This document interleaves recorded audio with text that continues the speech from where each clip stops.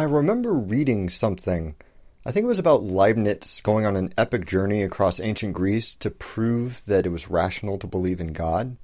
What was it called? The Odyssey?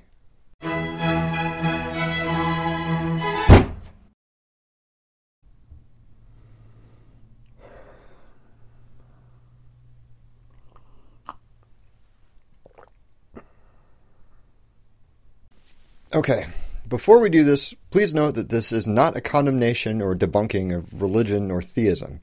This is a summary of a very interesting problem that religious philosophers have been tying themselves in knots over since the beginning of written history. Please be patient and respectful of others in comments, and don't take it as an assault on your particular beliefs.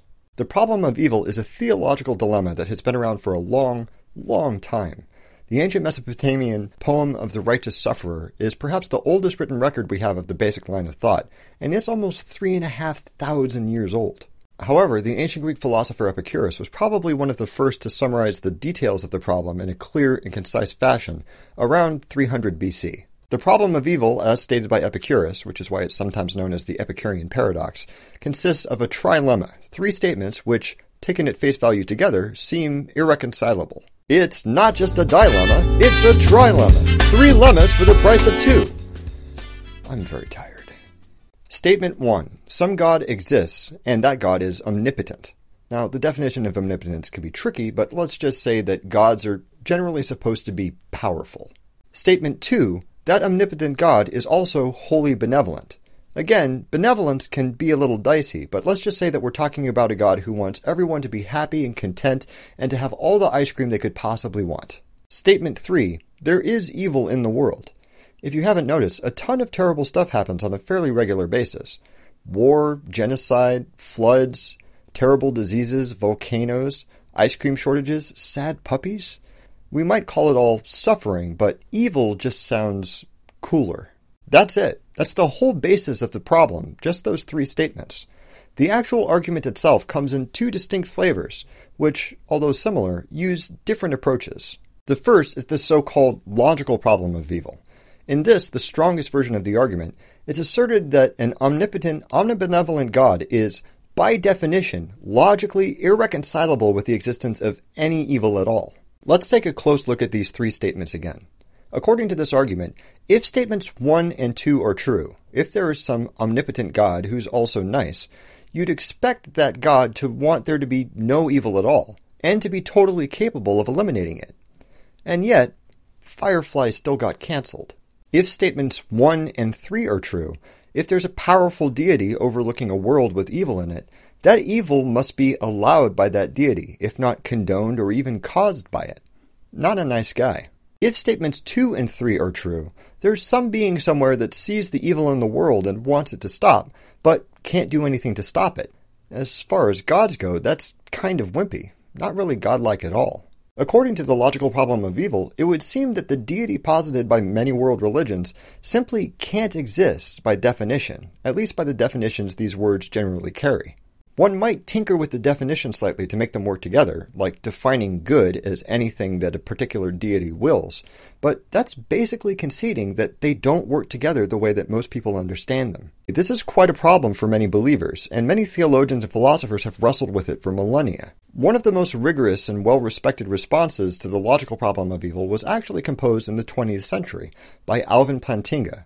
It's known as the free will defense. The defense revolves around the idea that an omnipotent, omnibenevolent deity might have wanted to create a perfect world free from suffering and evil, but that it's logically possible that in order to net the greatest good, this is as good as it gets. First, let's run through the crappier version of the free will defense.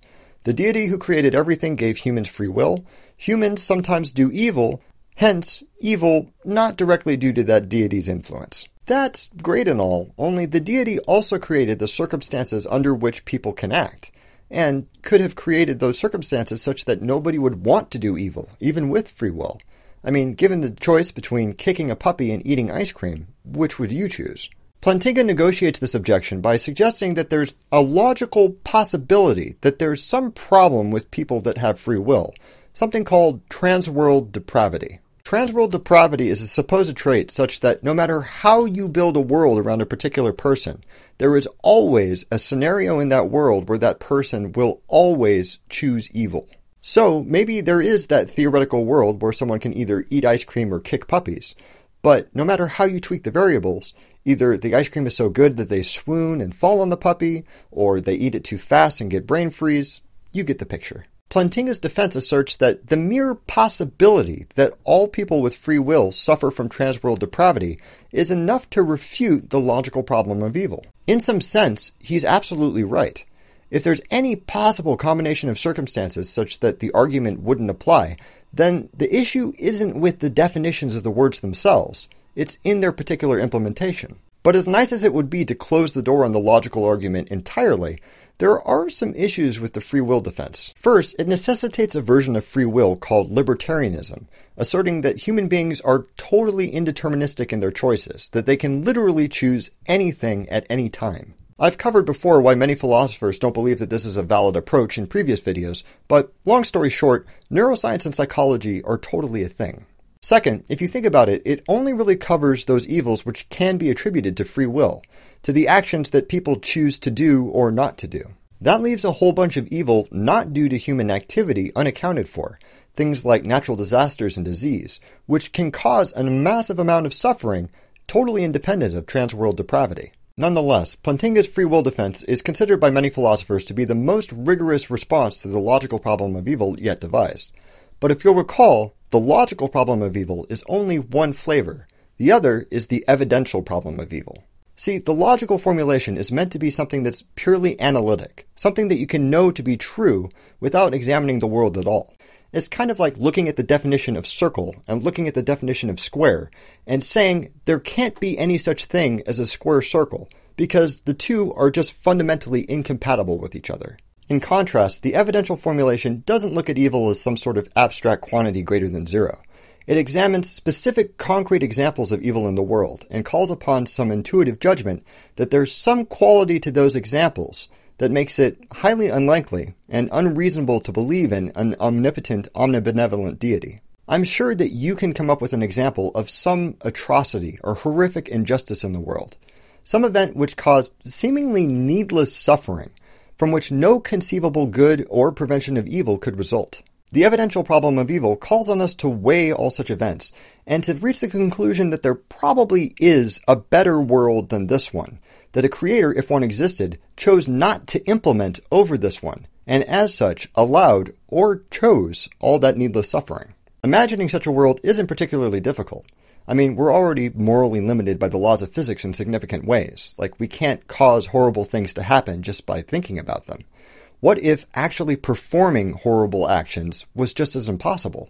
That's it. Two distinct formulations of one of the most difficult theological problems ever posited. It's easy to understand, it's compelling, it's been around since the dawn of civilization, and it's still a capital P problem for many believers. Of course, not all theists are attached to the idea of an omnipotent, omnibenevolent deity. If you believe in a god like Loki, it's perfectly obvious why bad things happen to good people.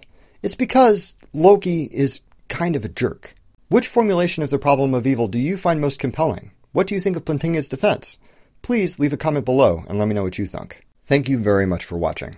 Don't forget to blah blah subscribe blah share, and don't stop thunking.